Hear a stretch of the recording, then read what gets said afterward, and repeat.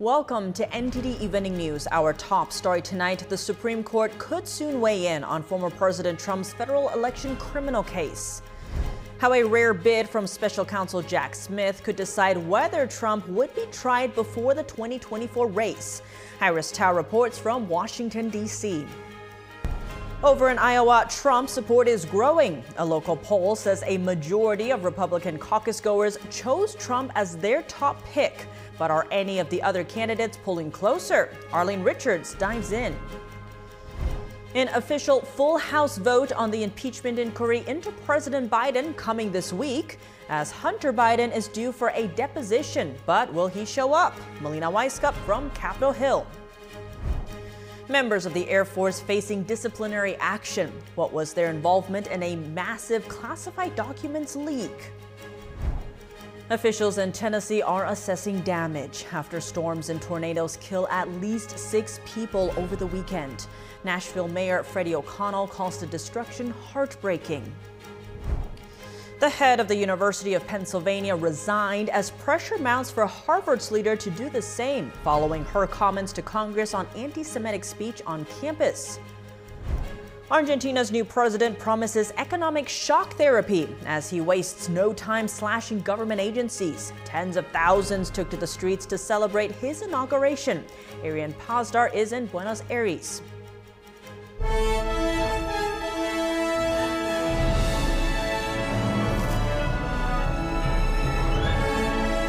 This is NTD Evening News. Live from our NTD Global Headquarters in New York City. Here is Tiffany Meyer. Good evening and thank you for joining us tonight. Special Counsel Jack Smith is going directly to the Supreme Court, attempting to expedite the prosecution of former President Trump. That says Trump is claiming presidential immunity in the election case surrounding the 2020 election. NTD's White House correspondent Iris Tao is at the Supreme Court with more on what the special counsel is doing and how it could impact the timeline of the cases against Trump. So in a rare move today, Special Counsel Jack Smith is asking the Supreme Court to immediately weigh in on Trump's argument that he has presidential immunity for his actions while in office, specifically those relating to the 2020 election. In his petition letter, Jack Smith says his extraordinary request is to prevent any delay and make sure that Trump's trial, which is currently scheduled for March 2024, can move forward as quickly as possible. And Trump's team right now is currently seeking to halt the 2020 election case by appealing a D.C. court ruling that's against Trump's claim that he has presidential immunity. But if Jack Smith's request actually succeeds, it will basically present the ultimate question when it comes to Trump's immunity directly to the Supreme Court and circumvent the entire regular process through the appeals court. And of course, will also mark the first time that the Supreme Court gets to weigh in directly on Trump's prosecutions, which could actually come as soon as in just a few weeks if the Supreme Court actually decides to step in.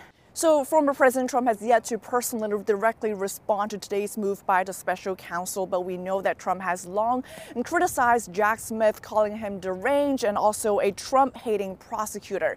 Meanwhile, the White House today again warned of a threat to democracy, citing Trump's recent comments when it comes to a dictator. Trump, meanwhile, said this over the weekend. Watch. But no, I'm not a threat. I will save democracy. The threat is crooked Joe Biden. That's the threat. And they think that the threat to democracy, and that's what it is. It's a hoax. It's a new, we call it now, the threat to democracy hoax. Trump, meanwhile, is vowing to fight all the way to the Supreme Court when it comes to a gag order imposed on him in this federal 2020 election case. Back to you.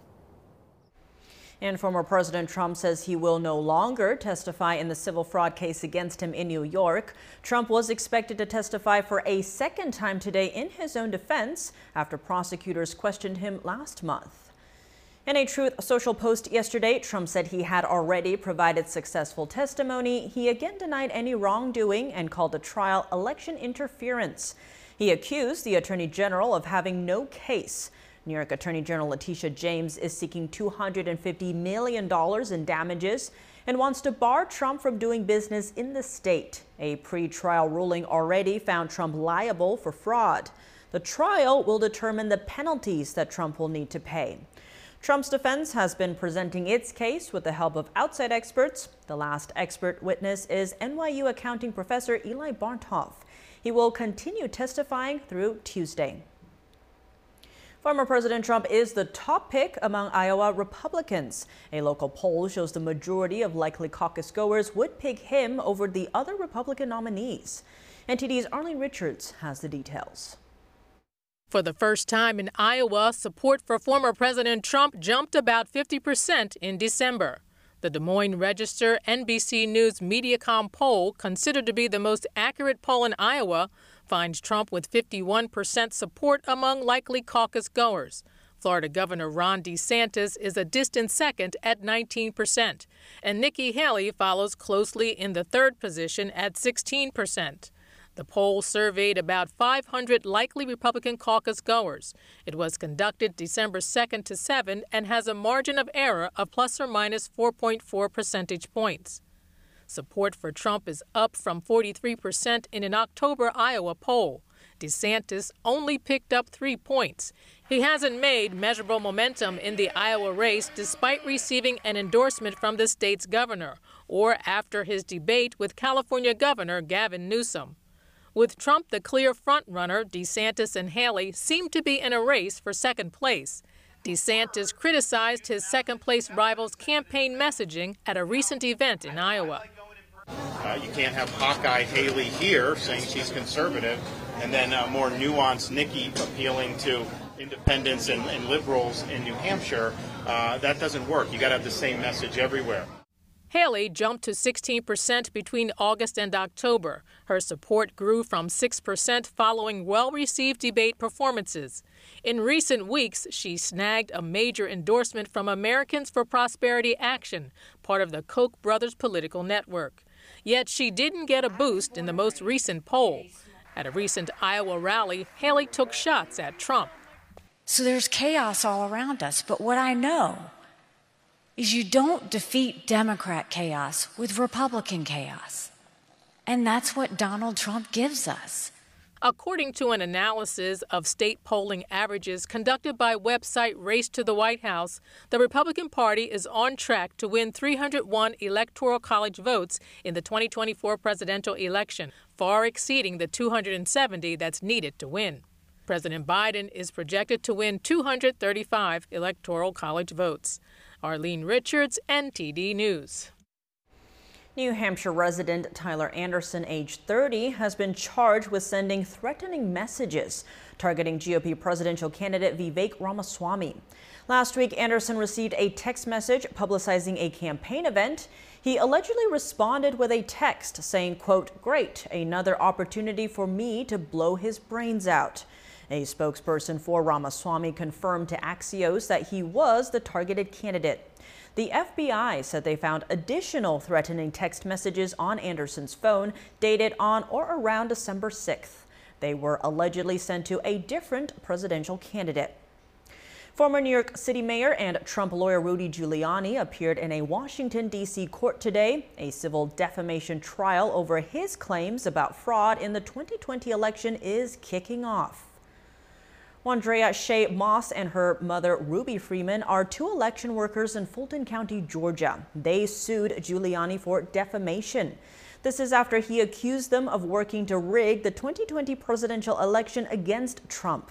A federal judge has already determined that Giuliani is liable for defamation, and jury selection was completed today. The only question for the jury is how much Giuliani will owe in damages.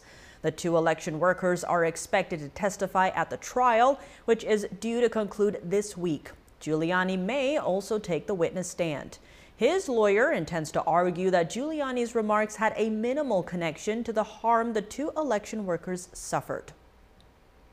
Lawmakers returned to Capitol Hill today with high-stakes items on the agenda, a visit from Ukraine's president, and a full House vote to authorize the impeachment inquiry into President Biden.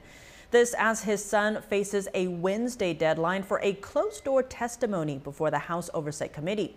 NTD's Melina Weiskup reports.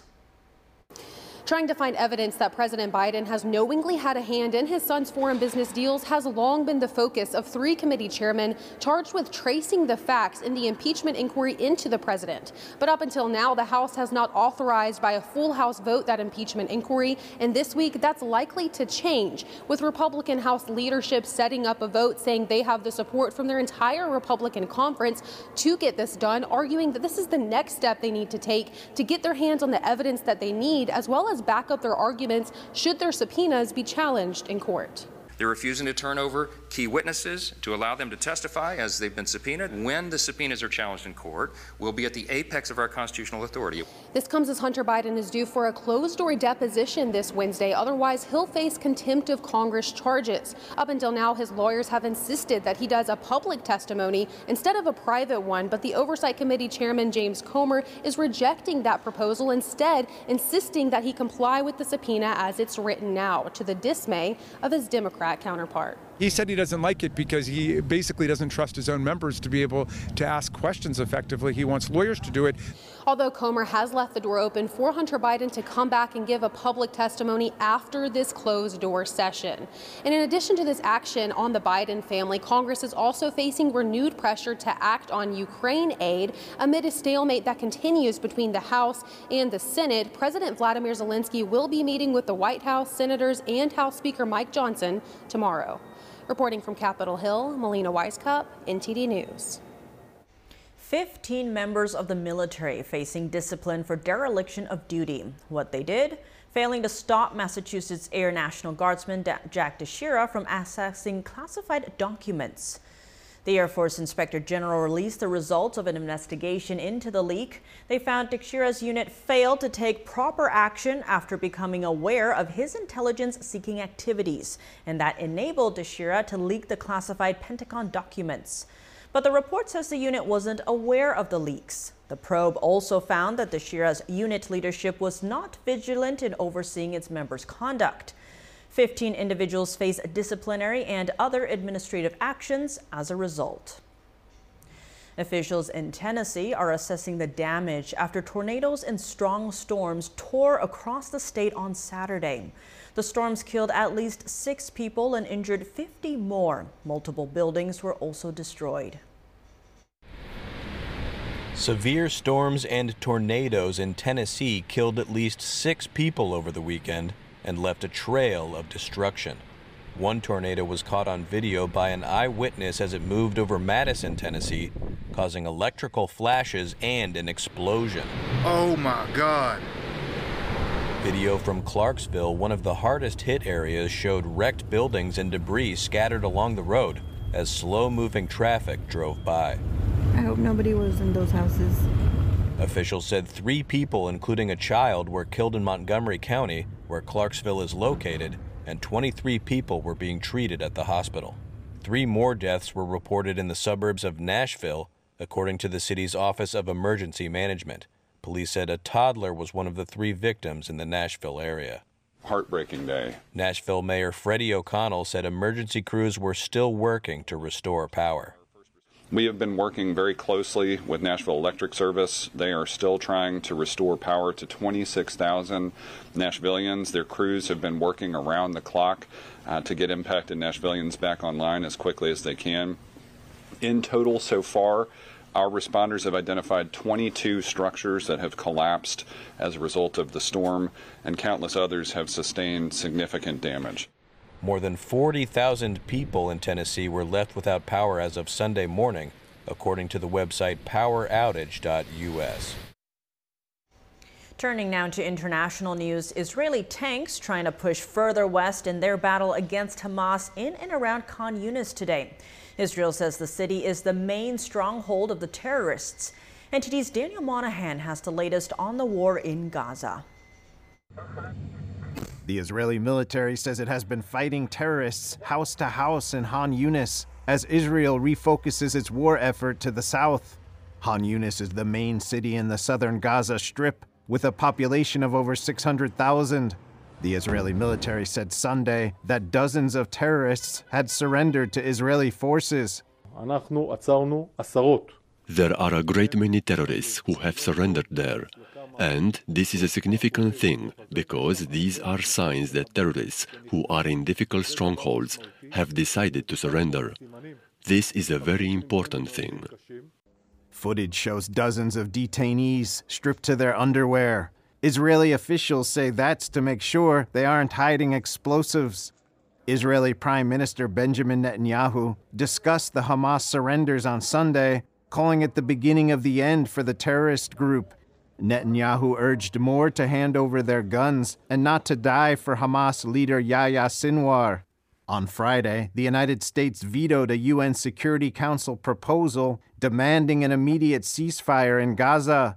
Deputy U.S. Ambassador to the UN, Robert Wood, called the resolution a recipe for disaster. A senior Hamas official recently stated the group intends to repeat the vile acts of October 7, quote, again and again and again, unquote. And yet, this resolution essentially says Israel should just tolerate this. Secretary of State Antony Blinken on Sunday criticized those who have not forcefully condemned the sexual violence committed by Hamas on October 7th, speaking on CNN. But the sexual violence that we saw on October 7th is beyond anything that I've seen either. Meanwhile, over 100 aid trucks reportedly reached Gaza on Saturday. But will ordinary Gaza residents get it? The Israeli Defense Forces published a video on X they say shows Hamas members beating civilians and stealing such aid. And an elderly woman told an Al Jazeera reporter that the aid is being stolen by Hamas.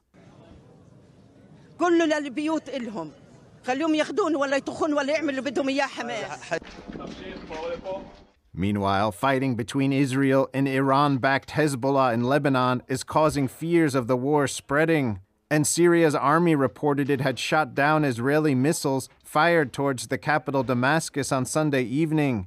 Reuters says the Israeli army declined to comment on the report. Daniel Monahan, NTD News.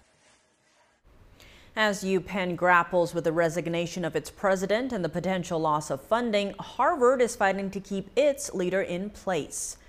Harvard President Claudine Gay continues to have the support of more than 500 faculty members as calls for her resignation grow. Gay has come under fire for her testimony in response to anti-Semitism on the Ivy League campus. Her answer did not sit well with some lawmakers and donors who are putting pressure on her to resign. Many say that Gay failed to say that her students' calls for the genocide of Jews violated school policy. Gay has since apologized for her response. Javier Milei is the new president of Argentina. Some are describing him as the Argentine version of former President Trump. The Economist is taking over the role as Argentines are desperate for change, battling extreme inflation, which is affecting the lives of millions. NTD's Arian Pastar was in Buenos Aires on Sunday for Milei's inauguration. Around 1 million people were expected to be here in Buenos Aires, Argentina today to watch the inauguration of Argentina's new president, Javier Milei. Now, I spoke to some of these supporters and they tell me they have high hopes and expectations for their next leader. Take a look.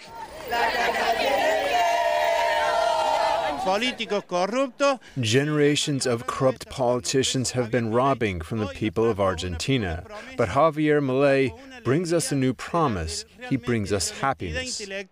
Self-described capitalist Javier Milei won with the widest margin of victory in a presidential race since Argentina's return to democracy 40 years ago. This graph shows the steep rise of Argentina's inflation, affecting millions of people. At his inauguration speech on Sunday, Milei warned he'll implement what he called shock therapy to fix the economy. He says this will have a negative impact on the economy at first. There is no other alternative to adjustment, and there's no other alternative to shock. Naturally, this will have a negative impact on the level of activity, employment, real wages. As of Monday, the details of the shock therapy are not clear yet. Milei's team says they will speak on it on Tuesday. Just hours after his inauguration on Sunday, Milei used executive powers to slash the number of his cabinet ministers in half. That's after he ran on a campaign platform proposing a so-called chainsaw plan, promising to cut government spending. Ministerio de las Mujeres y Género y Diversidad, afuera. Ministerio de Obras Públicas, afuera. Aunque te resistas. This Milei supporter put Argentina's economical situation into perspective, comparing their inflation to the one we're seeing in the US. The U.S. currently has 7% inflation over an entire year. We have 12% in a single month. Our salaries don't keep up with this inflation, so all of a sudden you realize that the things you were able to buy before, you just can't afford anymore. She added that she and her husband usually support the leftist party that was in power for decades, but they voted for Milei due to the economy. Ariane Pastar, NTD News. Hopes are high, but the question remains, can Javier Milei bring significant change to Argentina? NTD's Ariane Pastar spoke with a constitutional lawyer and the former president of the Argentine Association of Constitutional Law. Daniel SABSAY, thank you so much for joining us today. I'm very happy to be with you as well. Daniel, here in Argentina, it seems as if the people, they're really hoping that Milei can turn the country around now that he's become the president. What do you think? Do you think he can do that? I think that it won't be easy, but anyway, I think that his purposes are very important, and we can change a regime, in fact, and to switch from a populist regime to a popular, liberal regime. Congress is a big part, of course, right? Do you think Congress would be behind Milei's ideas? Well, I hope so, because you know that he got an extraordinary popular vote, but at the same time he has very few legislators in both chambers, the Senate and the Chamber of Deputies, representatives for the United States. So he will need to make many alliances. I think that at the beginning, at least in the first year, he will get the support because particularly most Peronists know what people want, and so they don't want to go against this will. Of course, Argentina was invited to join BRICS, which contains countries like Russia and China.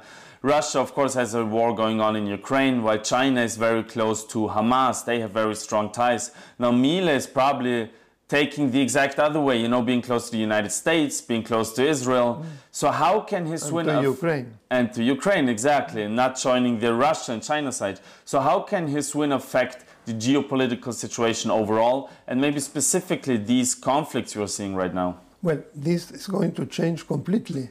It's the first time, you know, that the Ukrainian president, Volodymyr Zelensky, now is in Argentina. It's the first time he comes to a Latin American country. And that is very important to him and to the United States, because most Latin American countries were for Putin, very close to Putin. So for him to come for the first time in Latin America, where he hasn't been supported, is very, very important, I think. Daniel SABSAY, thank you so much. You are a very good journalist. Coming up, protesters in San Francisco raise awareness about the Chinese Communist Party's abuses 75 years after the UN pledged to uphold human rights. And our guest sheds light on one of the greatest human rights abuses happening in our day. Hear what he has to say about forced organ harvesting in China after the break here on NTD News.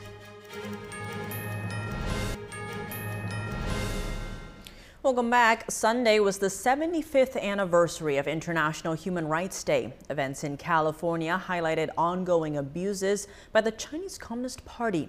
NTD's Jason Blair reports. In 1948, the United Nations declared December 10th as International Human Rights Day. In San Francisco, where the UN was formed, protesters gathered in front of the Chinese consulate. One protester said it's important for people in free countries to make noise about human rights abuses. Because the people who are actually oppressed, they're not able to speak up. There were multiple groups represented, all of them calling out the ruling government of China, the Chinese Communist Party, for their human rights abuses and international bully tactics. The Chinese government have violated several times with the cultural genocide of Tibet, with the occupation of East Turkestan, with the incarceration of the Muslims, even with the occupation of Hong Kong. There were groups representing communities from China, Tibet, the Philippines, Vietnam, Hong Kong, Taiwan, and the Uyghurs in East Turkestan. We have actually lots of Tibetans who actually fled Tibet and came here, and who have the actual experience of how they were being treated. And not only Tibetans, there are lots of Uyghurs people who were in the forced camps. Also in California, a new statue was unveiled in Liberty Sculpture Park. It's a remembrance of the hundreds of thousands who fled from China to Hong Kong in the 1970s. At the time, Hong Kong was a territory of the United Kingdom. Liberty Sculpture Park has numerous statues and memorials for victims of the Chinese Communist Party.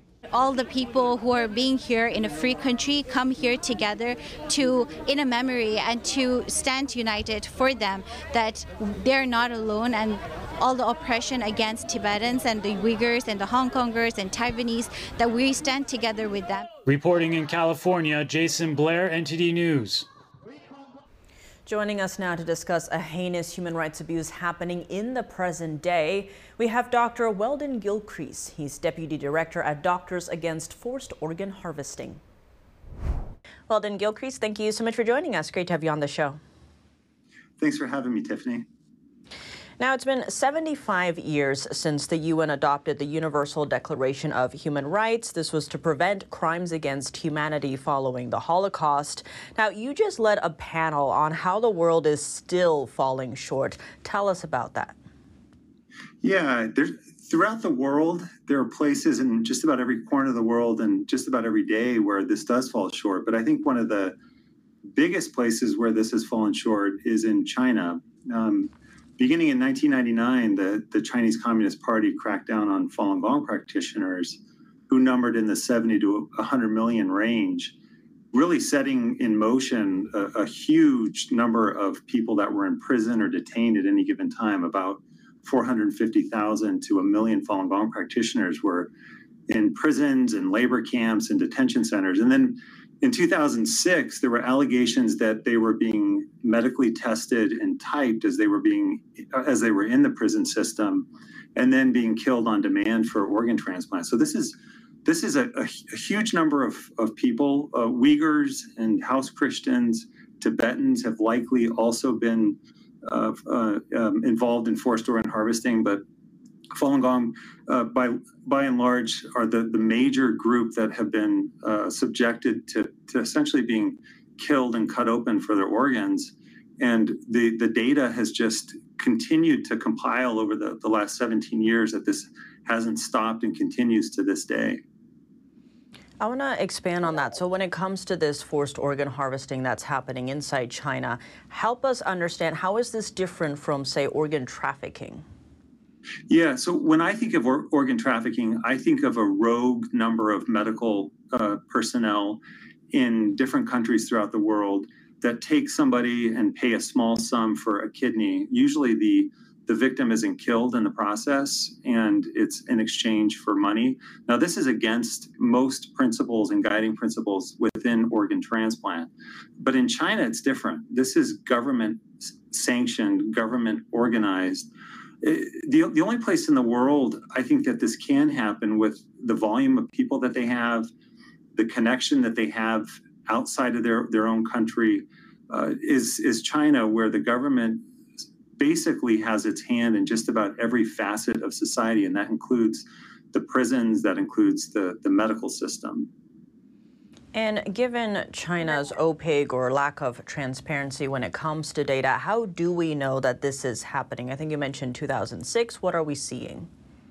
Yeah, so there was a report in 2006 that came out by David Matus and David Kilgore.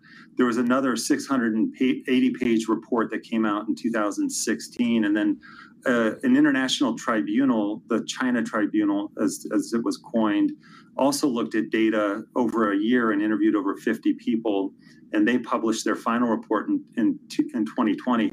Essentially, what you're looking at is a lot of different pieces of data, over thousands of pieces of data that build a picture. And that picture is that there's instant demand to organs within China. People were paying money to go and have a transplant. Almost on demand. They would be booked in 2 weeks or 4 weeks for example, a liver transplant. And so the data really comes from where is China having this instant access to organs. China historically, there's a Confucian ideal that the body is to stay intact into the next life. And so China has never really had an organ donation or distribution system that's been successful. They tried to set one up at various times, and in 2015 they said that they have one. But as we've seen, and my organization, Doctors Against Forced Organ Harvesting, has pointed out, most of this data is not reliable data. It's falsified data. And just quickly on the timeline, how long does it normally take to get, say, one of those organs? Yeah, it's a good question. For example, in the United States, it depends on how ill you are, but let's just take a liver transplant. You might be on a waiting list for at least a year to 2 years. And so instant demand, one example that happened during COVID was there was a publication in May of 2020 from China where 2 people that were dying of COVID were essentially registered on the donation list, or the so-called donation list. And within 3 or 4 days, both of them had double lung transplants. So somebody, there's no way, unless you just have a sea of humanity that have been typed and are essentially waiting to die for their organs. And so the other piece of data, to go back to your question, is Falun Gong practitioners, as they were being detained and put into prisons and labor camps, at the same time they were being tortured, they were being medically tested. And as the data has shown us in the last 17 years, they were being medically tested essentially to be the organ bank for China. That is incredible. And you mentioned that you are part of the medical ethics group Doctors Against Forced Organ Harvesting, asking more people to speak out against this. What can people do? There's a lot we can do. I think medical societies should publish statements on forced organ harvesting. The Association of American Physicians and Surgeons has done so on July 4th of this year. I think the International Society of Heart and Lung Transplant had a position statement last year in 2022. I think as medical societies, we can take a stance. I think as individuals and doctors, the most important thing is educating us and knowing that this is happening. It's a lot of data to get through. If you look at just the 3 reports that I mentioned, the 2006 Madison-Kilgore report, the 2016 update, it was titled The Slaughter, Bloody Harvest, and Update, and the 2020 publication by the China Tribunal, that's well over 1,400 pages of data. So it's a lot to get through. But there are summaries, there are plenty of resources on the internet. Doctors Against Forced Organ Harvesting, we have a website, dafo.org. endtransplantabuse.org has a website where you can educate yourself. So I think as the individual, it's really about educating yourself. I think as medical societies, we really do need to take a stance. Well, then, Gilcrease, thank you so much for your time. Yeah, thank you so much for having me. Coming up, the United Nations wants to change what you eat. And Congressman Mike Flood is taking action. He tells us why we shouldn't follow the UN's dietary advice. And from Fox to X to his own streaming service, Tucker Carlson launches his own network. Why is he doing it, and what is he offering to viewers? We'll give you a look after the break.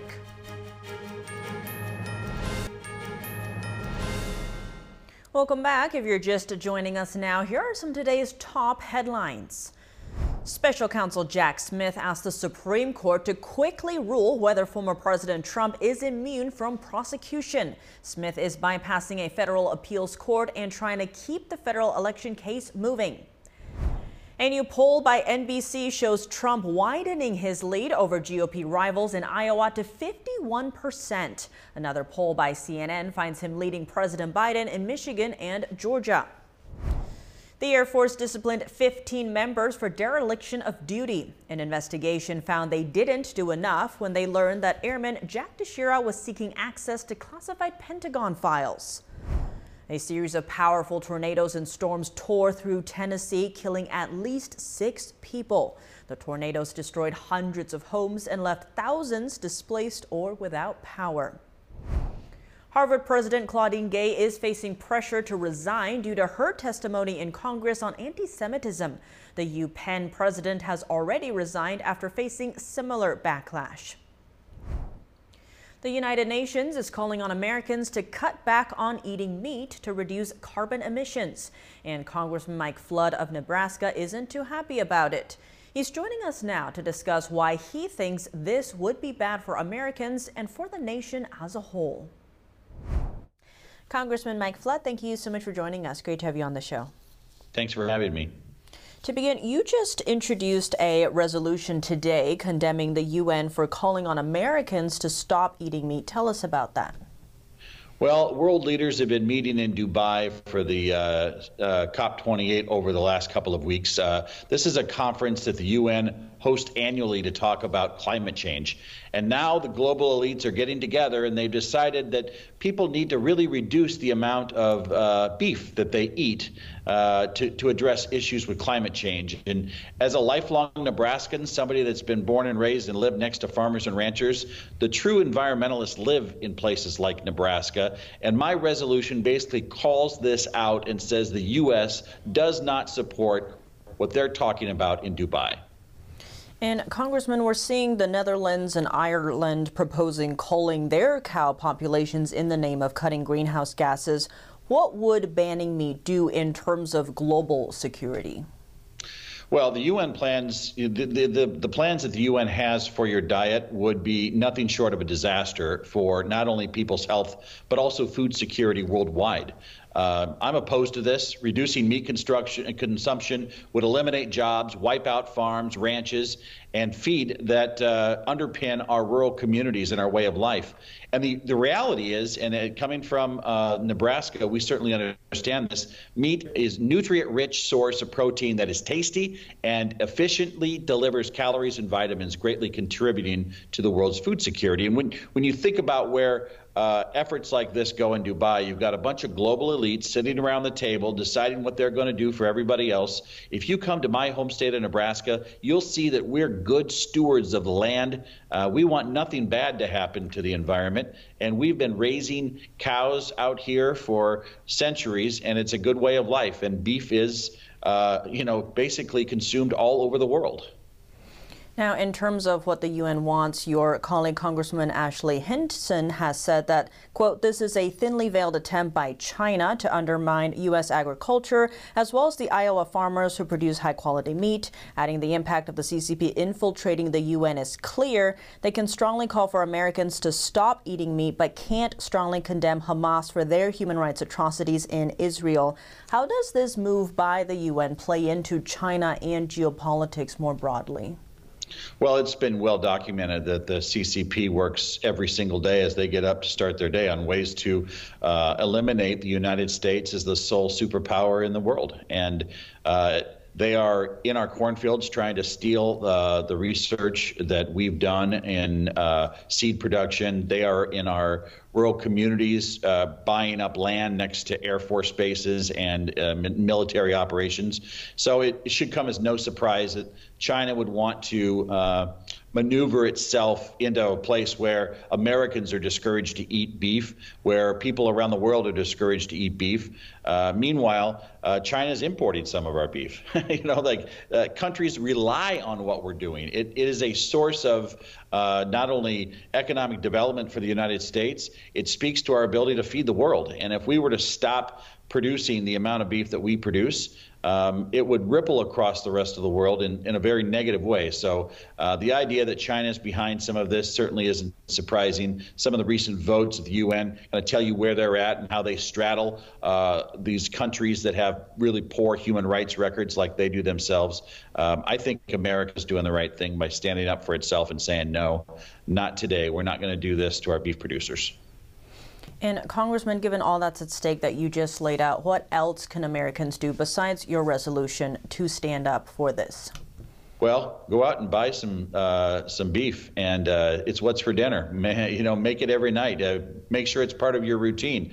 At the end of the day, let your member of Congress know, let your state legislator know, let the leaders of your state know that you don't want folks around a table in Dubai telling you what we can and cannot eat in the United States of America, and that the farmers and ranchers that make this happen, they need to be celebrated, not scrutinized. Congressman Mike Flood, thank you so much for your time. Thank you. Have a good day. Former Fox News host Tucker Carlson launched his own subscription streaming service today. For $9 a month, you can see his exclusive interviews, talks, and videos. NTD's Emma Sheep tells us more. Something big is coming. You can probably feel it. The Tucker Carlson Network is live starting today. For $9 a month or $72 a year, the streaming service offers multiple shows, including interviews and monologues. Shows include the Tucker Carlson Encounter, which contains interviews like the ones he's already posted on X, Tucker Carlson Uncensored, where he analyzes the news of the day, and the Sworn Enemy Tour, where Carlson gives speeches about the issues America is facing. How are you going to respond to all of this? The first step is knowing what's actually happening. That's not easy. Who's an ally? Who's an enemy? You can't always tell.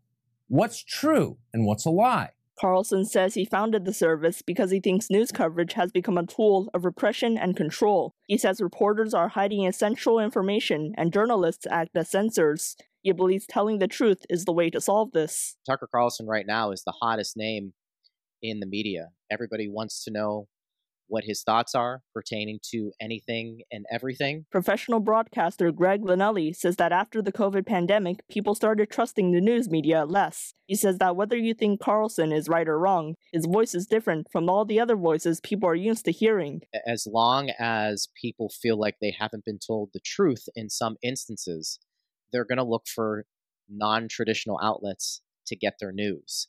And this should be, in many ways, a wake-up call to your traditional outlets, because Tucker Carlson's going to get a big number. Linnelli says many traditional media voices have been discredited over the years. This has been brought to light with social media, so he believes Carlson's streaming service will do well. It's not going to take significant numbers of people to start subscribing, at whether you're doing the $9 a month or you're doing the one-year package at $72. That amount of money for 100,000 subscribers, 200,000 subscribers, it suddenly provides a lot of money that Tucker can use to potentially add more talent. Social media professor Andrew Selepak says that Carlson could eventually create an entire media company and that this could significantly change the media landscape. Emma Shi, NTD News. Coming up in baseball news, what did Shohei Ohtani have to do with the Toronto Blue Jays becoming a popular World Series bet? We'll have NTD's Dave Martin in the studio to discuss when we return. Welcome back, and now for your sports news, we're joined by NTD's Dave Martin. Dave, plenty of sports going on, but let's start with baseball. Shohei Ohtani agreed to a record-breaking $700 million contract with the Los Angeles Dodgers on Saturday. What's your reaction to all this? Yeah, I was stunned. I mean, not that he went to the Dodgers, but the $700 million, despite the fact that he's got an injury that's going to prevent him from pitching next year. I mean, the next biggest contract is $425 million. This is like 50% bigger. Now, heading into the season, the thinking was maybe he'd get $500 million. By the All-Star break, when it was apparent he was going to win another MVP award, we were thinking $600, maybe $700 million. Then he gets injured, misses the rest of the season as a pitcher, is going to miss next year as a pitcher. We were back to thinking $500 million. So I can't imagine what he would have got had he stayed healthy, $800 million. Now, we haven't seen yet how much this money is going to be deferred. Reports a significant amount could be. Either way, the Dodgers got the best player in the game, but it definitely cost them. It's a lot of money for sure. Now, on Friday, the day before all this happened, there were reports that he was on his way to Toronto to sign with the Blue Jays. What happened there? Yeah, there were a whole lot of reports that he was taking a private jet there. In fact, it was so credible that there were a whole bunch of bets being placed on Toronto to win next year's World Series. So much so that at BetMGM Sportsbooks, they actually moved up Toronto's World Series odds all the way from 15-1 to 8-1. Now, apparently the private jet people thought he was on actually had someone from the show Shark Tank instead. Now, I don't blame people for jumping on the bandwagon on this, though. I mean, his whole free agency was shrouded in absolute secrecy. There had been some rumors he was interested in Toronto, but maybe the Blue Jays didn't have $700 million for him. a lot of money. Now, shifting gears to the NFL, the Kansas City Chiefs lost to the Buffalo Bills after an apparent offsides penalty wiped out what would have been the winning touchdown late in the game. Now, replay seemed to confirm the call was correct, yet the Chiefs were pretty upset. What was their argument? Yeah, they said they weren't given a warning. I mean, this was for one, this is a fantastic play that was called back. Travis Kelce catches the pass, goes 25 yards, laterals to receiver Kadarius Toney, runs it in for an apparent touchdown. A very risky play. I'm sure they didn't draw it up that way, yet it seemed like they were going to win because of it. Unfortunately for them, it was called back. And the Chiefs are saying usually a player gets warned about lining up to offsides, and if it persists, then they call it. Now, this is part of the game that fans really wouldn't know about, but I have heard this from other players before. Apparently, there was no warning this time. I've never seen Patrick Mahomes so upset at the refs. Now, if you watch it on TV, it does seem like a blatant offsides call, as he said. The referee crew said afterwards that, they don't have to give someone a warning, especially if it's as blatant as that one. I think it was made worse by the fact that it would have won the game, and it was an incredible play. But the Chiefs are in first place still, despite the loss. Well, now for some good news in basketball. USC freshman Bronny James, son of LeBron, made his collegiate debut on Sunday, just 4 months after suffering cardiac arrest. Now, although his team lost, what did you make of his performance? I mean, I thought he looked great. He's not as big as his dad, maybe like 6 inches shorter, but he had this one sequence where he did a chase down block from behind. It was like reminiscent of LeBron's. I mean, LeBron is especially famous for his chase down block in Game 7 of the 2016 finals that basically won the title for Cleveland. I'm not going to put it in that level, though, of course, but for someone 6'3", it was quite a play.